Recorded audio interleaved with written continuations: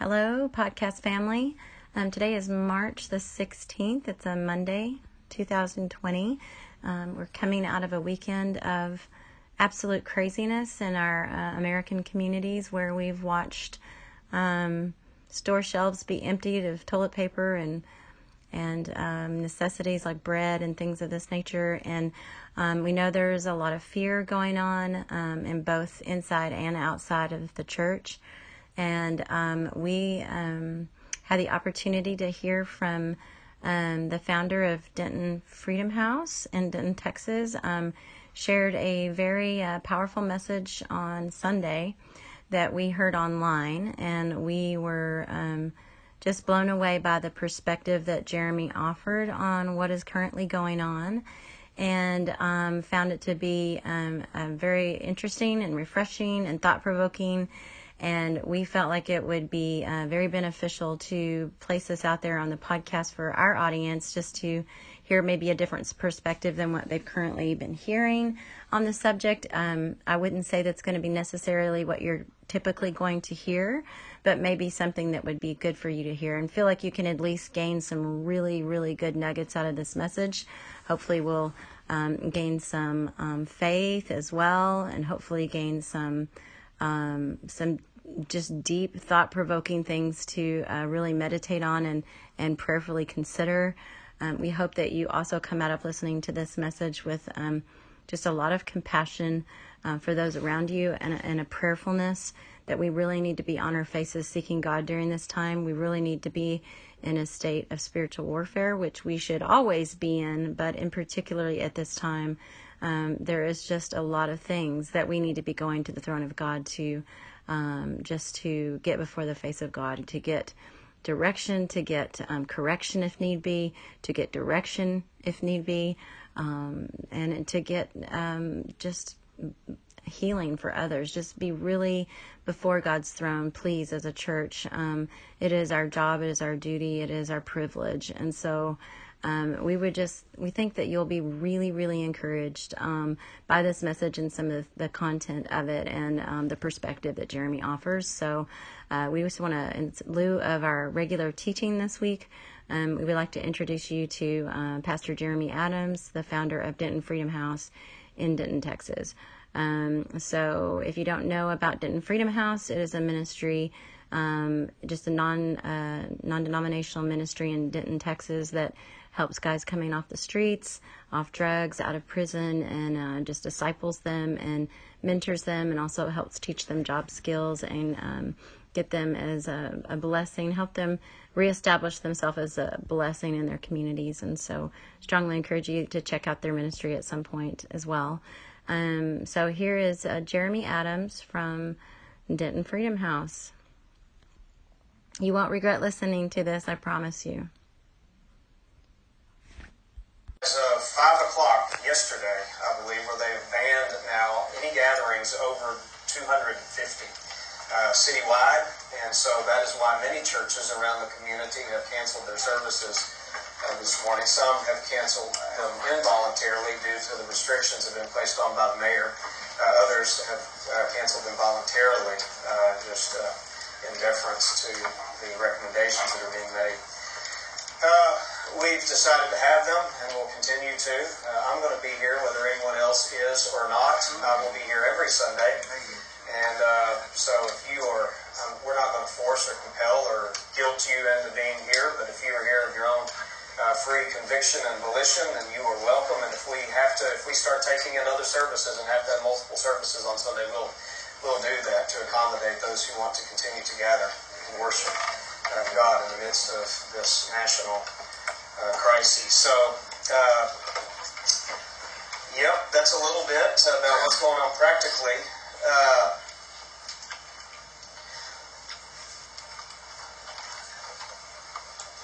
I don't know if you have all of you made your run on your toilet paper.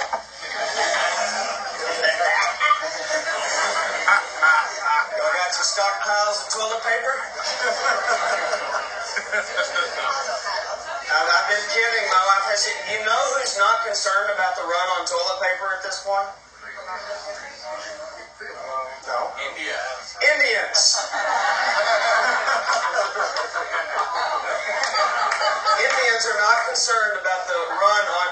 paper at this time. For those of you that don't know, they don't use it. The great majority of them. How do I know? Because we lived there. And some of us on our team learned not to use toilet paper.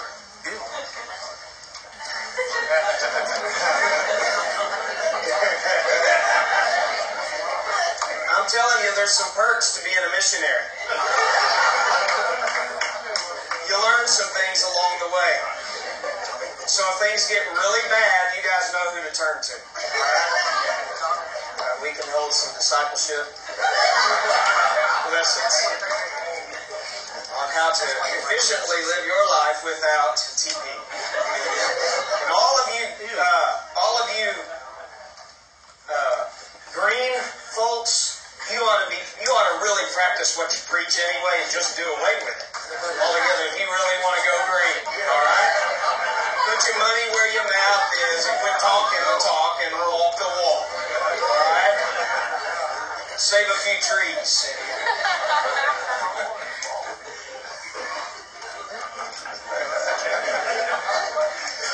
Water works better anyway, I can tell you that, than toilet paper. Get a lot cleaner.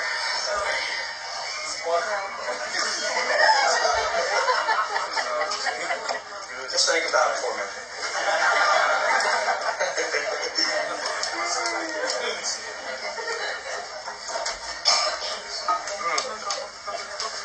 I heard a brother say one time, he said, you know, when all of the stock markets of the world fail, because they will. Y'all do know that, right? Right. There is a day coming when all of the stock markets of the world are going to fail. How do we know that? Because that's what the Word of God says. He said, when all of the stock markets of the world fail, you know who's going to be eating and who's not? You know who's going to be eating when all of the stock markets of the world fail? It's the people that are the object of those who have the object of their condescension in their pride. The agrarians of the world, the farmers of the world, the poor of the world, in the majority of the world, who still live in, quote-unquote, what you call third world, what I call developing nations. I'm not sure what's third and what's first. I'm not sure what the first world is. I'm not sure what the second world is. I'm not sure what the third world is. When all of the stock markets of the world fall and fail, you know who's going to be eating and who's not? They're going to be eating and you're not. Do you know why? Because we don't know how to live our lives because we are dependent upon this. We are dependent upon Costco, Walmart, the banks, the banking system. We're dependent upon the technologies and the conventions of the modern world. And the house of cards is coming down. It's coming down. You with me? Yeah.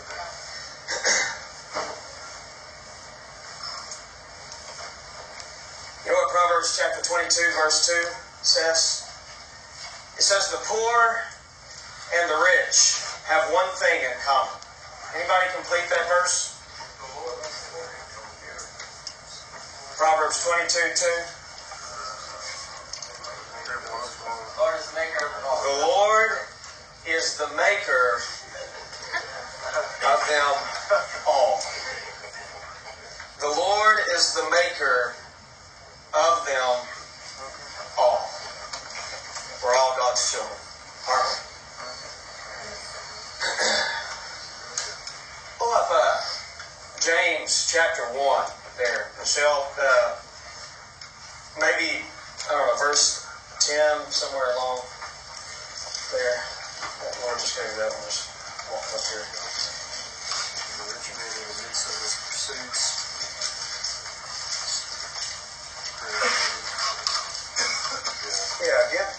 Give a little bit of context to that. James chapter 1, verse 9, 10, and 11. Verse 9, 10, and 11. 9, 10. For this, close. Let the lowly brother boast in his exaltation, and the rich in his humiliation, because like a flower of the grass, he will pass away. For the sun rises with its scorching heat, and withers the grass, its flower falls, and its beauty perishes. And so also will the rich man fade away in the midst of his pursuits.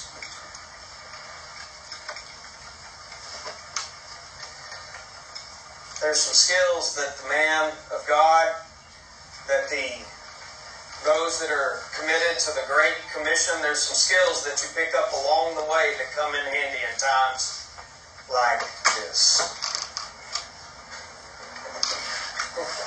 You learn some things along the way. You learn some practical things like how to wipe without toilet paper. You learn some spiritual things. You get some insight into the operations of this world. You get some insight into the plan and program of God, the maker of the poor and the maker of the rich. You get some insight to spiritual matters as a spiritual people who can appraise all things, including the quote-unquote coronavirus, and the events unprecedented that all of us are walking through in this moment. There's some things that the man or the woman or the child that is committed to the Great Commission and who live their lives as missionaries in this world, there are some things that we learn along the way that help us through uncharted and unprecedented circumstances. I don't know about you, but just a few days ago, would you have imagined today, a week or even 2 weeks ago, would you have imagined where we are at? Wasn't it almost just overnight that like the entire atmosphere shifted and altered? And it was perceivable and discernible to even the unbeliever? Just getting out in your car and going to the streets, there's something. It was in many ways like 9/11, but in other ways unlike 9/11. In some sense, 9/11 more explainable, more understandable, at least in the ability to define what's taking place and what's happening, as surreal as it was at the time. I've been talking to a couple of pastor friends. I like to just to keep in touch with men who have their ear tuned to the heart and spirit of God. Those are the kinds of guys I like to fraternize with. And there's not very many around that I trust truly understand the times in which we live fully. But there's a few out there, and so I like to be in conversation with them during these times. Not so much because of my own. I just like to hear. I like to hear what's God saying to you in the midst of what's taking place. Called a buddy of mine yesterday. Said, "What are you preaching tomorrow?"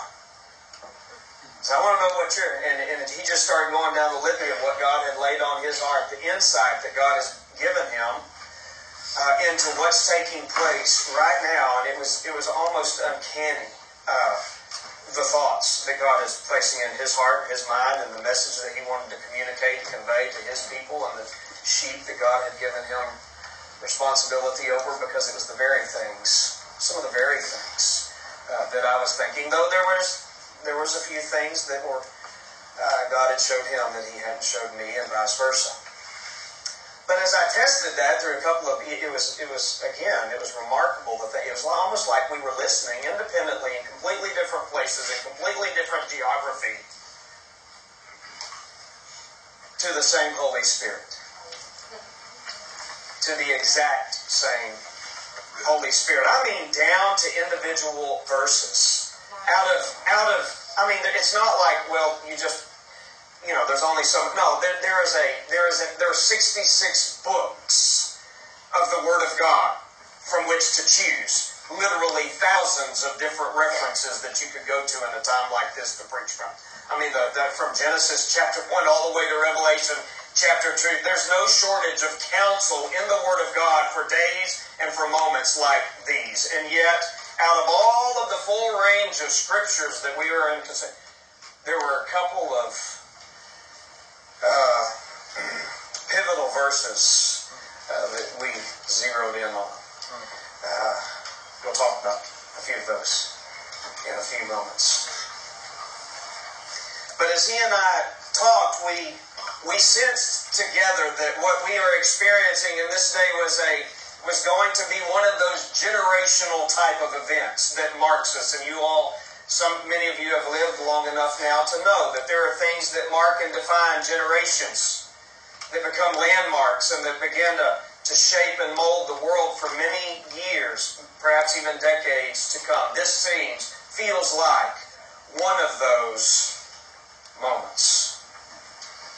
And I'm concerned that for some it will go well, but I'm actually more concerned that we're going to come out on the other side of this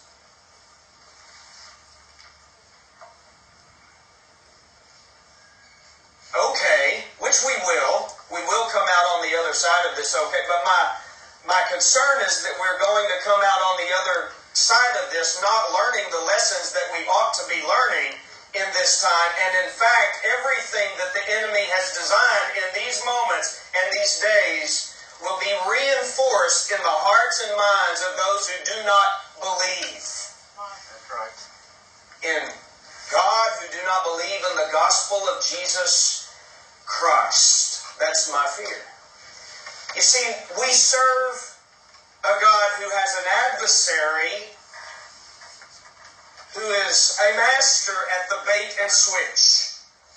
He is a master of inspiring people, inspiring doctrine, inspiring philosophies and imaginations that create problems that do not exist, that therefore can only be solved by the one who created the problem, and this is the devil. And he offers you a solution based on human wisdom and human thinking and human philosophy in the midst of the trial that he in fact created. Only when he gets you to believe what he wants you to believe, he removes the trial and the difficulty, and you become convinced it was because of the wisdom that your so-called wisdom that you were given in the midst of the trial. Does that make sense? There's a bait and switch taking place.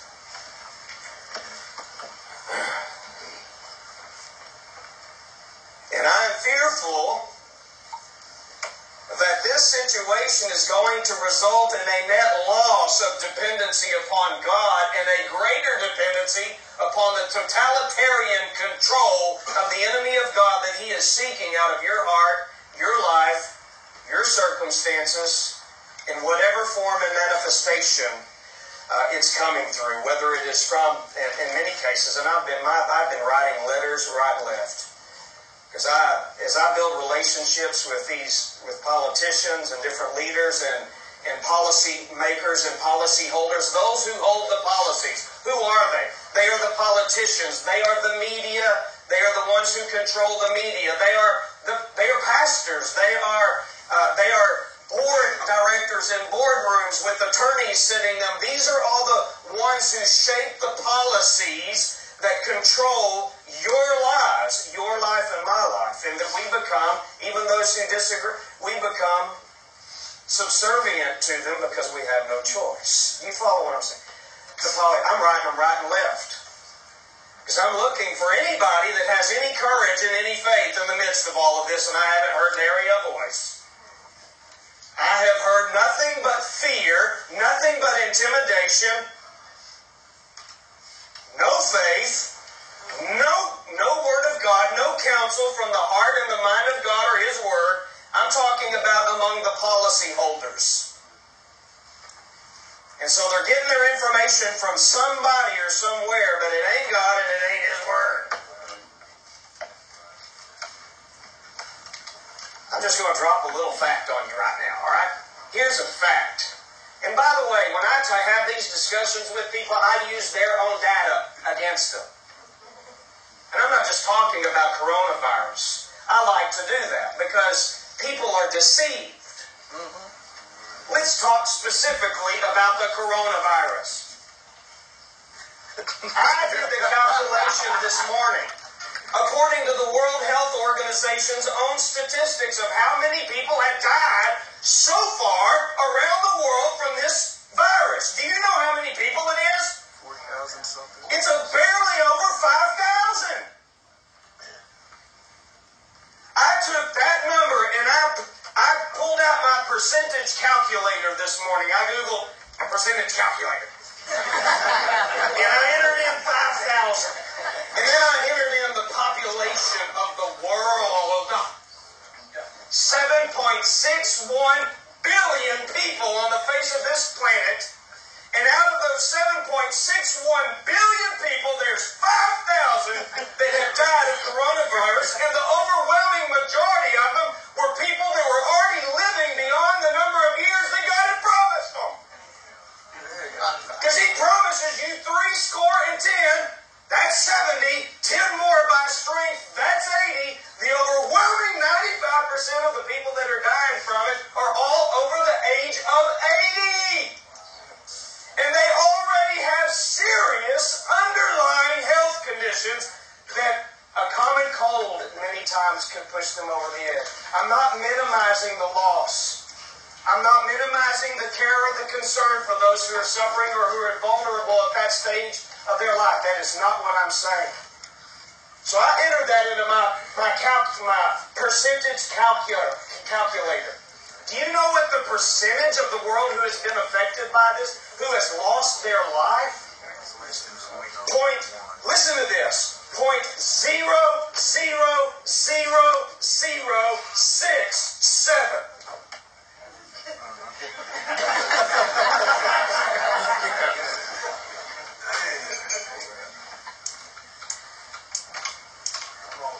Preach.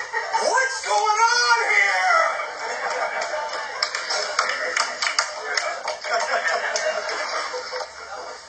Does anybody but me wonder what in the world is going on here?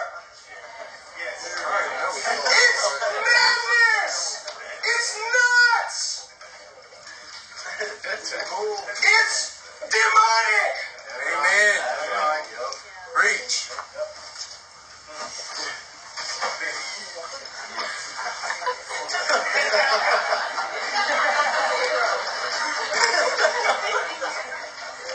I decided to pull up CDC's own statistics.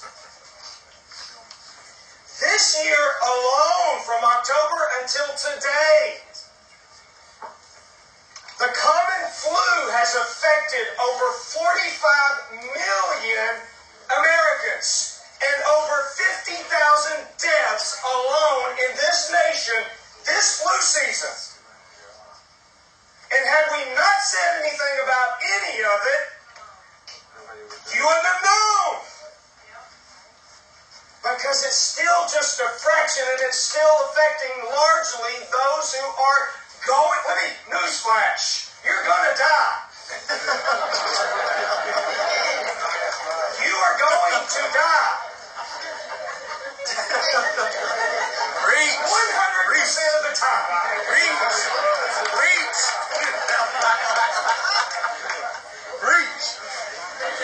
I'm already crucified with Christ. Yes. And to die is gain.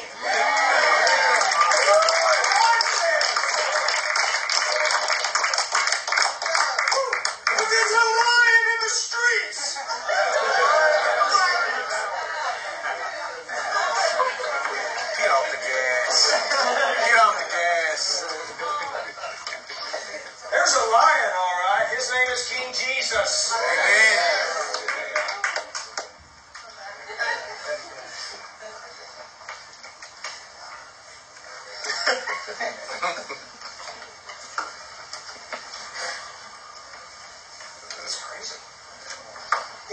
absolute madness. I mean, I don't even care. Take your wildest predictions and I'll use theirs. The great majority of the cases already they were in China. There was a little over 4,000 died in China, and it's already peaked in its own decline. CDC's own statistics. This last year, there were close to 14,000 people who died from simple slips and falls.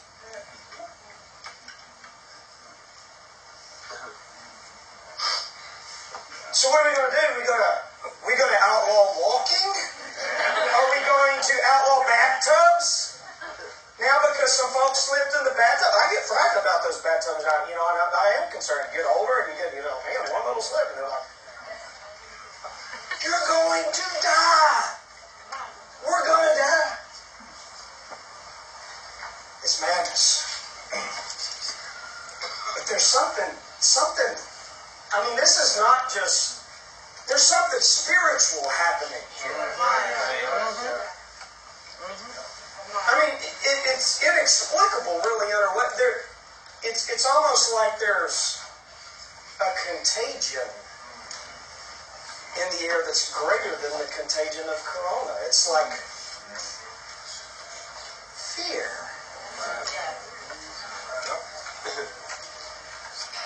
It's like a contagion of fear. It's been perpetuated by, we're just in a new age, we're in a different day, technology, news, it's instantaneous. We live our lives by it, we're governed by it, and fear. All of a sudden it's appearing real. Yeah, I was talking to Alton yesterday about it. He texted me, he said, I guess the media should be proud of themselves. They realize how powerful they actually are. But I don't think they do. How powerful they actually are. Whether it's the media, whether it's those who are... We are creating this environment for ourselves. By the way, this is what happens when the thinking and the ideas that have permeated our culture permeate and resonate within our culture. When we get these false ideas that we can create these make-believe, safe places in our lives where we can inoculate ourselves from any and all pain, any and all hardship, any and all difficulty, any and all... It's illusory, it's a lie, it's not true. And we are indoctrinating generations of our youth and our college kids in these false ideologies that life is safe. It's not. I'm not going to tell you that what's taking place even with the coronavirus, because there's far worse things right now on the globe than corona is, even medically, but if it was the worst, I'm not going to tell you that every quote-unquote pandemic or plague is from God, though many sometimes can be. How do you say that? Why do you say that, Jeremy? Because that's what the Word of God says. Going all the way back to some of the more infamous plagues in the Bible in Exodus, of course, when the children of Israel were brought out of Egypt, and God would visit them with Egypt with plagues. And then you recall the story on Passover, when the Israelites themselves would anoint their doorposts with blood in order that when the death angel passed over, that their house would be exempted from the plague. God Himself, it says, and I wrote down multiple verses here, where God Himself, it is said, is the sender of the plague. Sometimes to His own children. And I promise you that if and when God sends a plague, and He's promised plenty more, not just in the Old, but in the New, and in Revelation. In fact, it's pretty much said about the two witnesses in Revelation that they themselves will have unbridled authority to send whatever kind of plague, wherever they want to, whenever they want to. And I will guarantee you in those days, no amount of washing your hands, no amount of safe spaces, no amount of social distancing is going to stop the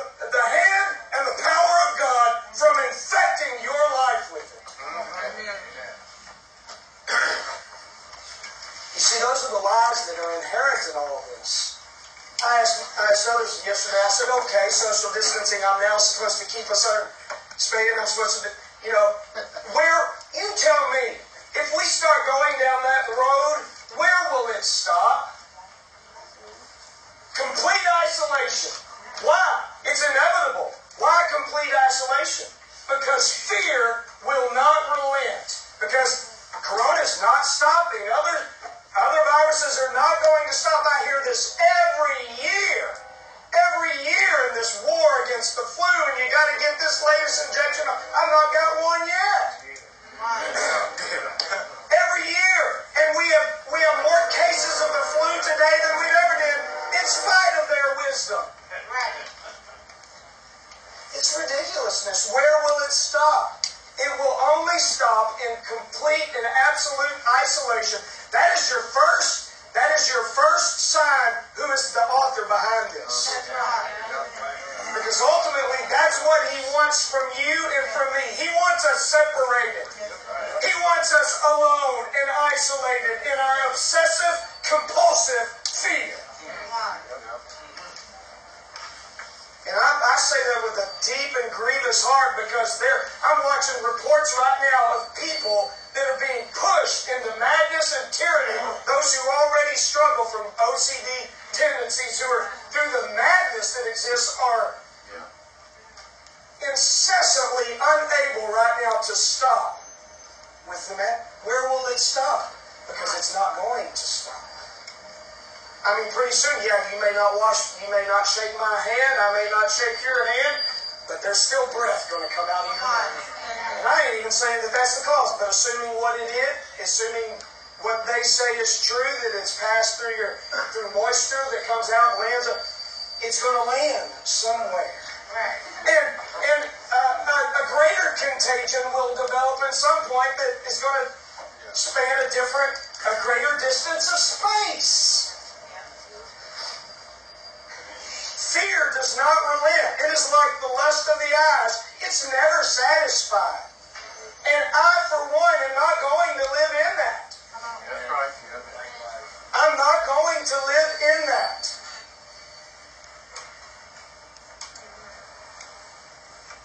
It's ridiculous.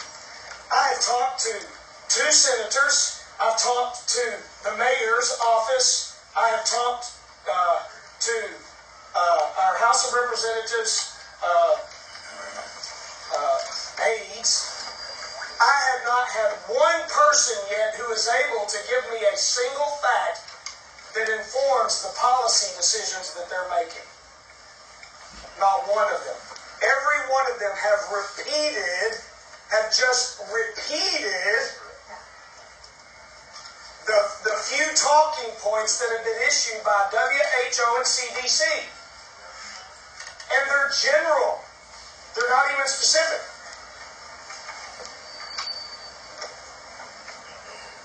These people are in positions of power and authority. NBA commissioners, MLS commissioners, senators. Where is a voice of faith and a voice of courage? Last time I checked, God is our healer. Amen. Come on. Brought that. Very nice.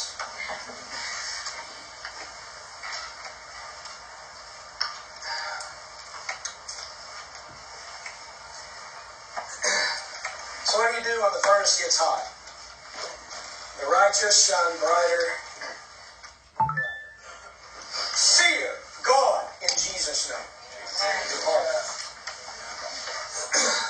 I'm not going to conform to this world, but I will be transformed by the renewing of my mind. I'm working hard myself not to change with every wind of doctrine that comes down the pike. I want to review some things that should be concerning to you, really. I've had some of you older folk, I have had the experience over the course of my life to watch some of these things develop. Let me talk about a few of them. I have watched vulgarity and obscenity. was considered when I was a child shameful and rarely entered the public square, rarely entered the media. I have had the experience of watching over the course of my lifetime vulgarity and obscenity become commonplace and given hearty approval by those who are in positions of authority and influence. It is not a day goes by anymore that I don't hear politicians, that I don't hear celebrities dropping F-bombs casually in conversation with children in their earshot. Do y'all remember the day when that was shameful? I remember the day. This is going to affect, I'm sorry, I'm just going to say this. This is not going to be I had a pastor email me one. He said, Jeremy, make disciples, not fans. Amen. So if there's any fans in the room, especially fair weather ones, I may lose you after a couple of these statements. Come on. I remember the day when desecrating and degrading your body, and you can just fill in the blank however you want to fill that in. I'm going to call it degradation and desecration. When you desecrated and degraded your body was considered taboo. In fact, we used to make movies like that. Those guys were the villains in the movie. I mean, you imagine Hellraiser. Remember if you wanted to scare someone, what'd you do? You made a movie called Hellraiser, and you put a guy in the movie who had studs coming out of his eyes and his ears. Right?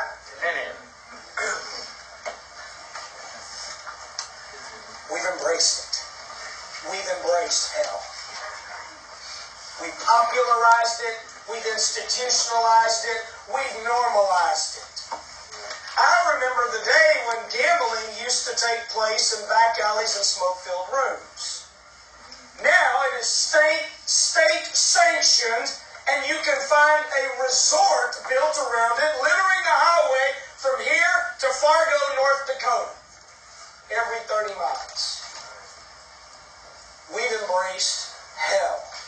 We've embraced the demonic. We have embraced the sensual. Another buddy sent me a quote. He said, Jeremy, you know what the real statistic that ought to be alarming, folks?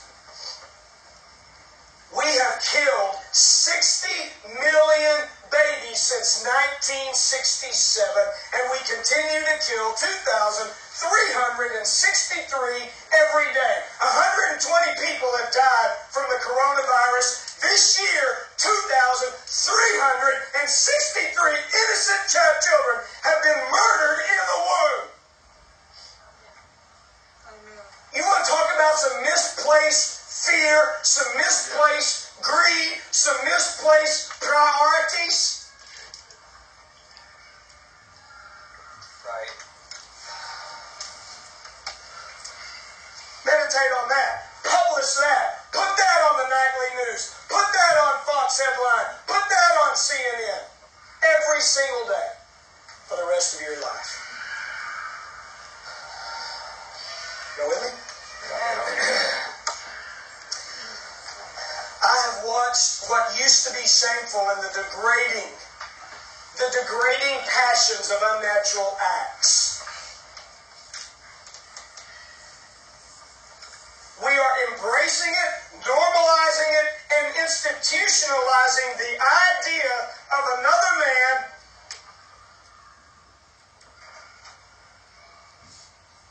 finish it. Or another, and we are institutionalizing that in the family and in the home. That is demonic. It is from hell, and we've embraced hell as a people. Let's read over that. With the torment that you are causing, that our generation is causing our own children.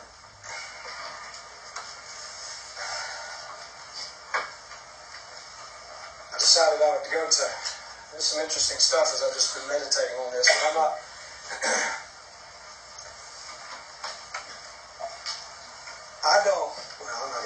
not even going to add, I don't trespasses. I was meditating in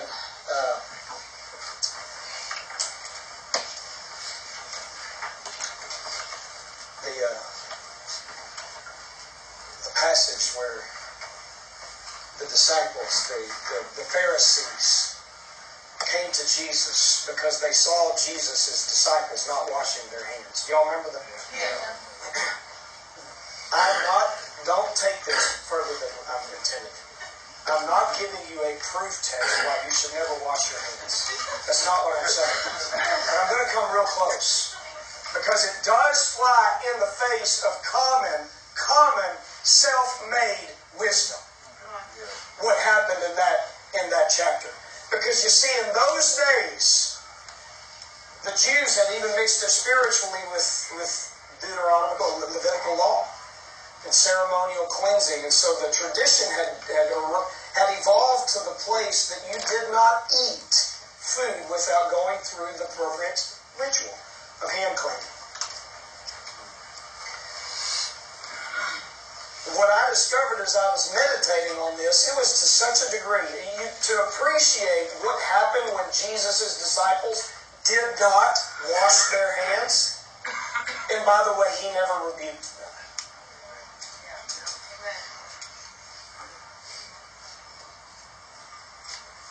He defended them. You see, this don't preach right here. This won't work at AMA. This will not work it's not going to work. It's because they're natural men. They view things through the natural eye. And if I were natural, I'd come to the same conclusions. But I'm not. I'm spiritual. And I serve a God who is supernatural. Do you understand the difference? That's how you know.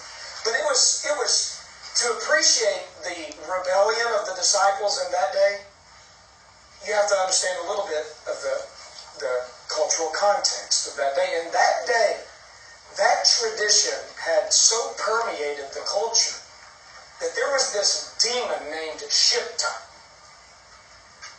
And it was written in Talmudic literature, the rabbinical interpretation of the law. Their book, you have the actual Deuteronomy, the actual Pentateuch, you have the actual law and the prophets, i.e. the Old Covenant. You have that in one hand, it's this thick. Next to that, by the days of the rabbis in Jesus' day, there was a commentary on the law and the prophets that was about 5 times as thick as the law and the prophets itself. That's what happens when lawyers get involved with things. I'm joking, but I'm not. That's in large part what's taking place right now in the boardrooms across and behind these decisions, because you've got board of directors. I don't know because I sit on boards. I know what I'm up against. You got board members who sit there and they have lawyers that are present in those meetings, and they're terrifying them over what could happen in this litigious culture that we live in now. Right. Where everybody lives with their feelings on their sleeves and their make-believe safe spaces. And everybody is offended at everything and ready to pounce on anybody who offends them. And so you have attorneys that are sitting in these boardrooms scaring the bejesus out of these board members. And so they take the easy path. And then when they take the easy path, they now make the way for every other person in that industry, every other board in that industry to follow suit, lest they be accused. And it's a cascading effect, and that's what's happened. Fear has gripped the hearts of our nation. Not only our nation, this is what separates this event from anyone ever before. The world. The world. So they have their interpretation. It's called the Talmud. And in the Talmud,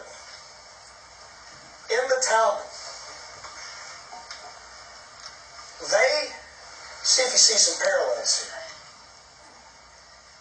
There was this demon named Shipta, and it was common knowledge in those days, and the religious leaders and the religious rulers would use it against the people, because they would say that sitting on the hands of every person is this dark spirit named Shipta on your hands. And he would say that if you failed to go through the appropriate steps of the ceremonial cleansing before you partook of any food or meal, that if you did that, that demon would then have legal right to not only your hands, but to your body, your soul, and your spirit, to then curse you and begin to manifest itself evil against you and your body. That was what was in the heart and the minds of people who lived in that day.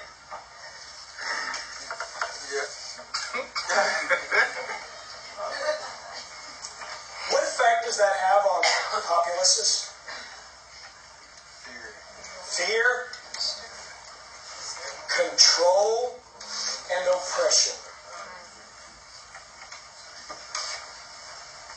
So here Jesus' disciples come along and they just broke all the rules. Some may say, well, Jeremy, that's talking about ceremonial cleansing and not hygiene. I say back to you, that is a distinction without a difference. Because you tell me that they didn't have in their mind both ceremony and hygiene. It's controlling. Again, don't take it further than I'm saying. I'm just not living under the law, and I'm not living under the fear, and I'm not living under the prescriptions of fear. Amen. From those, and ultimately, by the way, the conspiracy, it ain't the Bilderbergs. You conspiratorialists. Are there real men that sit in rooms and conspire? Sure. The rich and the poor have one thing in common. I'm not afraid of them. It's not the Bilderbergs that you need to fear. You don't even need to fear him. The conspiracy lies in the heart of the arch enemy of God, Satan. That's where the conspiracy lies. And we need to be alert. We are in a spiritual war. Amen. This is the verse. Trenton, it was placed on my heart. God gave it to you, and he gave it to me this morning in an independent third witness, just completely out of the blue. Totally unrelated, without any context, conversation, all Psalms 91. Can y'all turn there, please?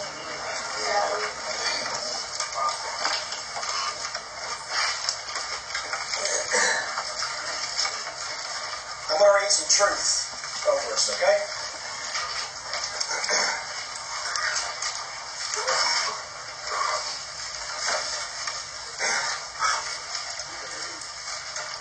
Do you think that I'm susceptible to something like the coronavirus? I'm a human being. Is that what I'm saying? No. I'm telling you, I've tested this stuff for a long time. I have lived my life in absolute contradiction to what they say at every step. I have done things, God has done things in my heart that they said could not happen. Chemically, with substance abuse and addiction and freedom from addiction, depression. I've been told all of the things from the shrinks, I've been told it all. I've heard it all. I've been told what I can't do in the field. I have gone to India. I've lived in the most impoverished, disease-infested, polluted, literally the most polluted geography in the world. And I have done everything that they said not to do. And I'm standing before you today, healed and whole in Jesus' name. I drink, I don't care who it is. I go into their village. Their wells are shallow. They are lead, poisoned. They are infested with feces and urine because they have what's called open latrine. They don't even have well houses. They don't have, what do you call those houses? Those outhouses. They don't even have those. And so everything is open latrine, and it all penetrates around right into the drinking water because of the shallow wells. And I do what Jesus said to do. I don't maintain social distance. I go up and I grab them and I hug them and I kiss them. And I hold them. And then they will take a scoop of water out of their well and they will put it in front of me to drink, and I will do what Jesus said in that moment, and I will drink their water. Do I tempt God? No. Am I walking into presumption? No. Why? I don't do that in my house. I take proper precautions in my house. We have an RO system. Jesus told me when I go out 2 by 2 to the places that he's going to send me, and they said, well, I'm in the middle of ministry. So I'm not presuming. You don't go test God with this stuff. That's not what I'm saying. But I'm not submitting to the fear and the conventions of men and what they say, whoever they are, which, by the way, the goalpost is always moving. Have you noticed that? I've made a decision, I'm not moving. I believe the truth. And I'm going to stand on it until the day I die by the grace of God.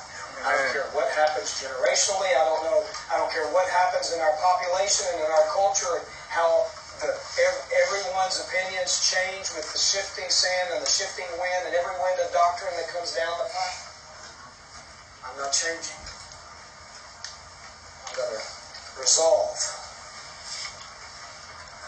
to be informed by the Word of God, by the truth of God, by the wisdom of God, and by the counsel of God, and I am obeying Him and Him alone. I'm going to be here every week by the grace of God. If you want to worship here, you're welcome. All right?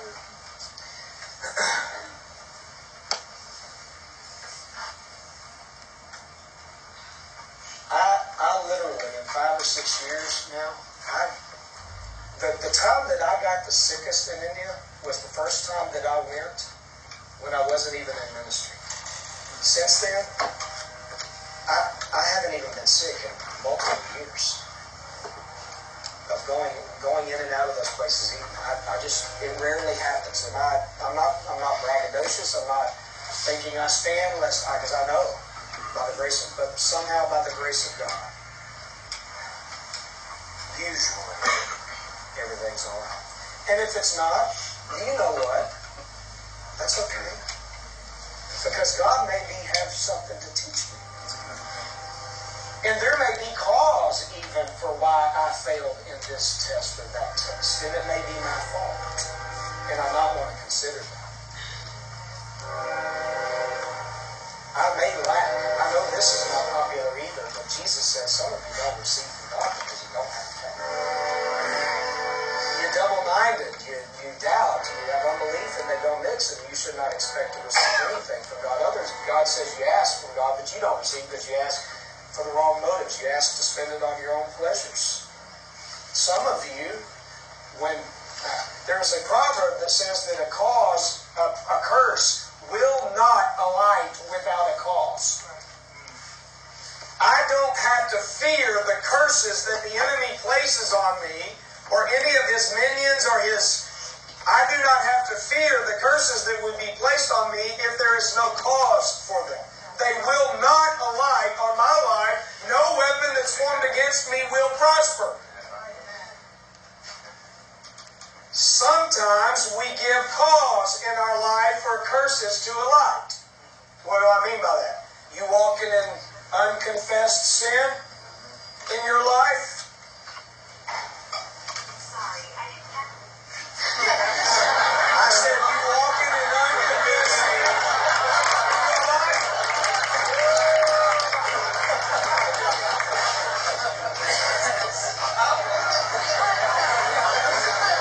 We're going to get Siri born again.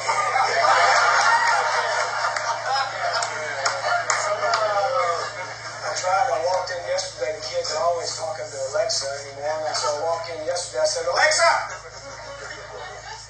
Cease and desist! In Jesus' name. Self-implode. Blow thyself up.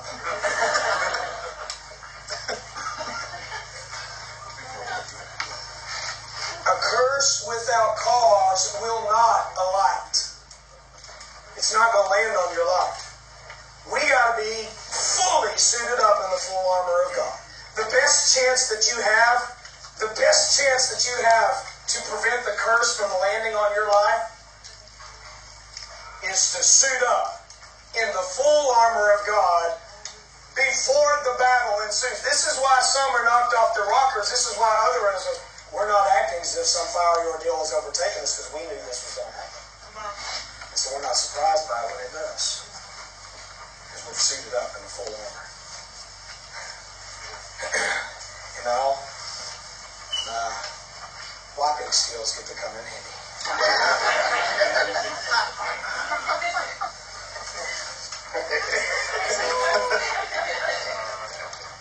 It's time to kick them in gear. We need a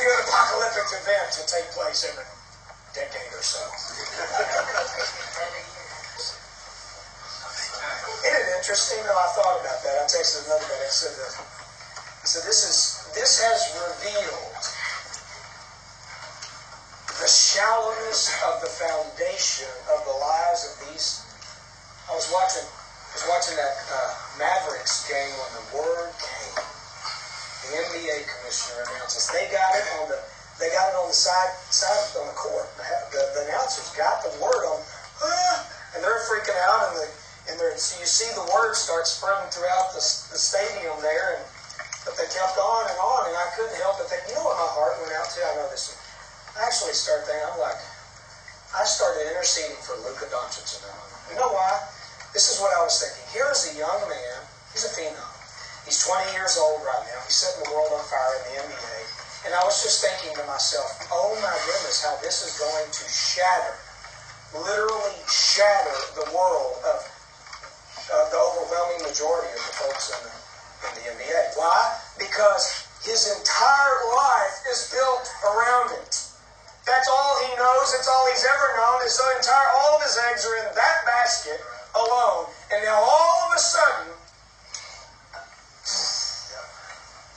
and I imagine him, and I don't know, I don't think he's a person of faith, and God bless him if he is, but I'm imagining how many of the athletes, the LeBron Jameses, the MLS, the NBA, the NFL, all of them, their lives revolve around this make-believe world that they've created for themselves. And not only them, but many of the politicians and many of the elite media who live in these fantasy worlds, and it's when eternity comes knocking on the door of our heart, how quickly the shallowness of our lives and the foundation that we have built our lives upon is revealed. And it is why what you are watching is a symptom of a culture and a civilization who has built their lives on shifting sand. And Jesus says when the wind comes, it's going to blow your house down. But those that have built our lives on the rock of Christ Jesus, on the foundation of His holy word and promise, we're not moved, we're not shaken, we don't act as if some fiery ordeal has overtaken us. No, we get alert, we get excited, and we get courage and faith, and we shine brighter and brighter in those moments. Are you with me? Amen. Psalm 91.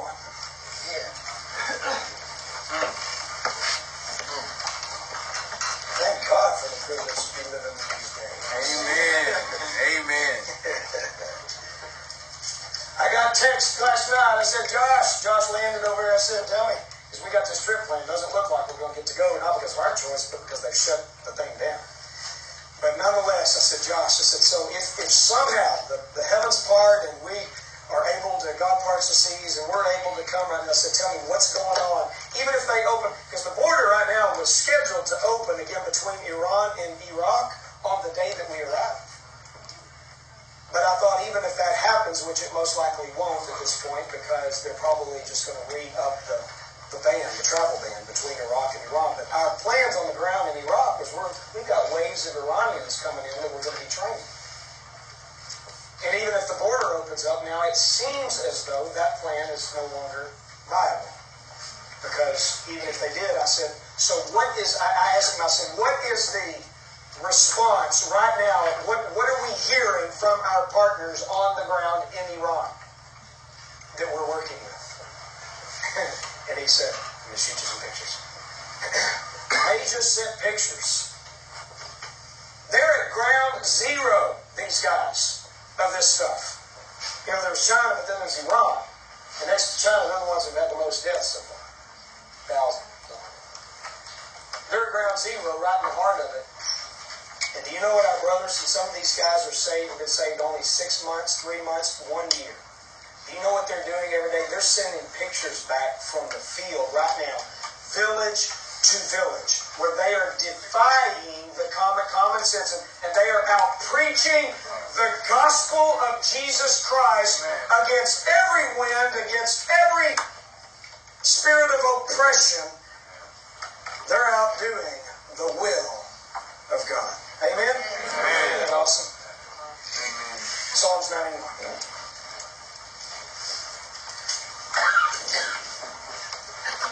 He who dwells in the shelter of the Most High will abide in the shadow of the Almighty.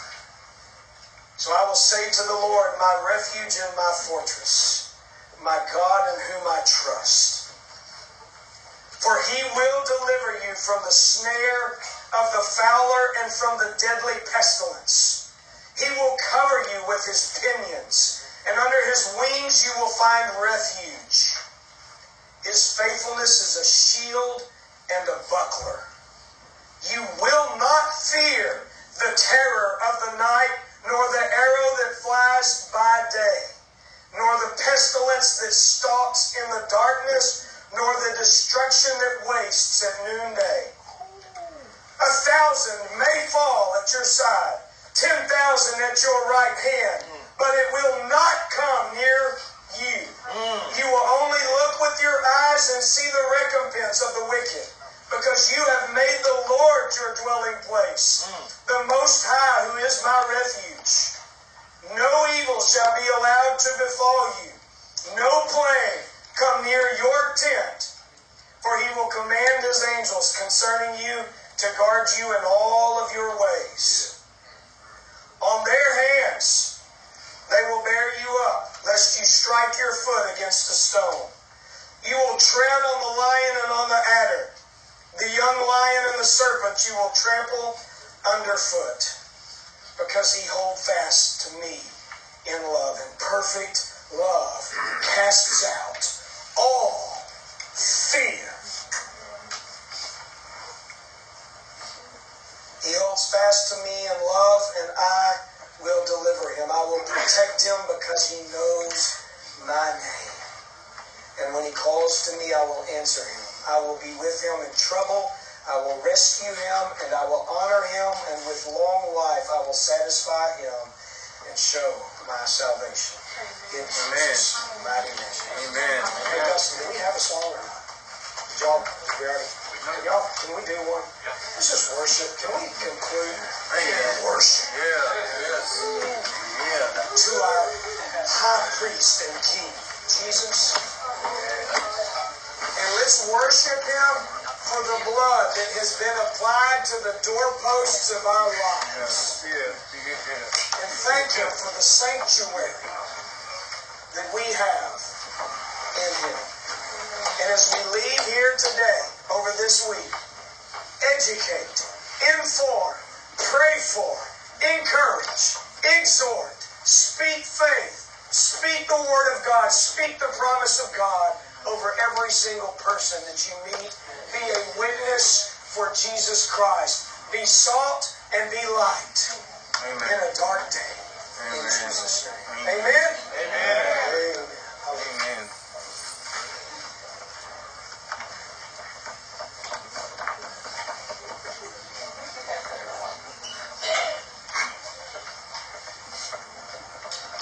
I would say also, if anybody needs prayer during this time, feel free to step forward, and I would invite maybe the elders, if we got any elders in the room, men and women.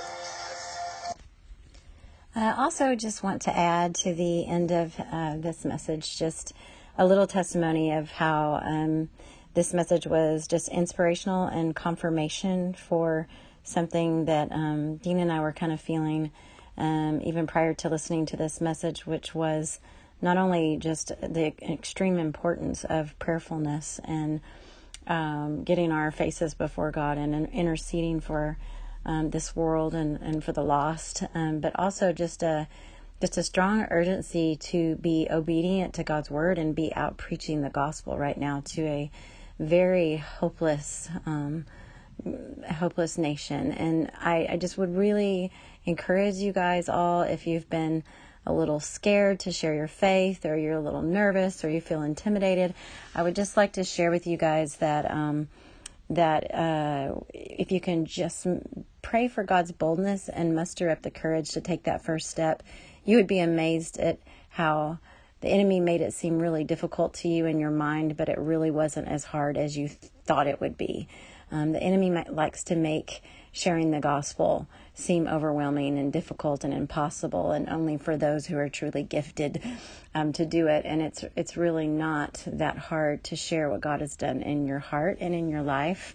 It feels that way, though. It feels that way at first. And I've done it a lot of times, but even every time, I always feel that from the enemy, trying to discourage me, trying to tell me I'm going to mess it up, or I'm going to offend someone, or it's just a constant battle of the mind. But we know what the Word tells us, and we know also that there are people out there right now that are, you need to know that right now is a really good season. If you're wanting to even just practice and say, hey, can I do this? Can I share my faith? Yes, you can. The Word says you can. The Word says that God will give you the words in which to speak. But you have to take those steps. You have to open your mouth. You have to go out there and do it. And then trust God to fill your mouth. Trust God to give you the words. Trust God to highlight people to you who you should share with. But I will say that just after listening to this message, I haven't shared my faith in a while. And I used to do it more often, and I've gotten really busy and overwhelmed. And just haven't been, to be really honest, haven't done that in a while. And so the Lord just said, now's the time, get out there, do this. This is the time, and I was very inspired, and, I would just, encourage you guys to get out there. I called some Christian friends of mine, and I was like, we've been talking about doing this for a few months now. Let's just do it. This is the time that people need to hear it. And, right now, because of the fear and the panic that is going on in the world, people are much more open to hear a message of hope. They're much more open to be prayed for. They're out there. You can go to Walmart or your grocery store. We just went to Walmart and looked around for those who had the fullest grocery baskets that looked like they were in the greatest fear. People who had, 10 rolls of toilet paper, 10 packs of toilet paper. Those are the people that are the most afraid. And those are the people that really need the hope that you have as a believer to offer them. And so I just encourage you guys to just go for it and not let the enemy create fear and doubt in your mind. And, we just went for it and, as friends, and went out there and saw God do some things and minister to some people. And just, I don't have a formula for you. We just prayed before we went in the car, in the parking lot, and just said, Lord, just highlight people to us. And we shared that with each other, and just like when one would feel led, the other would follow, and we would just kind of approach people and say, we're out at Walmart praying for people, and though there's a lot of fear going on right now, and just wanted to know if we could pray for you. And most everyone said yes. We had, and it actually didn't take as long as you would think. And sometimes we get overwhelmed thinking, oh, it'll take forever. I've got all this stuff I have to do. I mean, I'm a mom, I understand, but it actually, we had about 2 hours, which is more than I would normally have. But this day we had about 2 hours. And in that 2 hour period, we ministered to over 20 people. And that's a lot of people. And people were, for the most part, very open. And we wound up approaching some believers that just needed encouragement. We wound up approaching some people that were not believers. We wound up approaching people that were maybe seekers and were very interested and open and hungry and listening. And it was just pretty, for the most part, very well received. I think we only had maybe one person that was kind of like turned off by it, if you will, or annoyed. Only 1 out of 20 that was annoyed. I mean, everybody else was very eager to listen. And I think that's really awesome. And that is just shows that right now people are searching for answers, and you have the answer, Christian. You have it. We have it. We have the hope of the world. And sometimes we get all into ourselves, and we hoard that hope to ourselves, and we're not sharing it with those that need it. And so I would just encourage you, and I'm trying to encourage myself, just to keep doing it. Do it the first time. You'll want to do it again. I can tell you that after we did it Sunday after listening to this message, by Jeremy Adams, and we went out there and just praised God for how effective it was, and how many seeds we got to plant, and how many hearts were open and listening, and we can't wait to go back. So you do it once, and you're going to want to do it again, because the people are hungry. I would encourage you to go soon, as we do know that day by day they're having more and more restrictions on us as far as they want us to stay at home, and there's mandates for staying at home that are starting to develop. And go out and share the hope before the government's making you stay in your house. Just go out there while there's people actually even out there. If you wait a week, there may not be anybody out there. When you go to Walmart right now, there's a buttload of people out there that need to hear what you have to treasure, the treasure that's in your heart. You need to give it away. And so I'd just encourage you guys to do that and be bold and courageous in Jesus' name. So bless you guys. I'm praying for you guys to do that. I'm praying for all my Christian brothers and sisters to be bold in their faith and bold in their approach to the throne of God, and praying for compassion and praying for mercy, praying for repentance in our land and in our world. And so get on your faces and also get out and share the gospel. Bless you guys.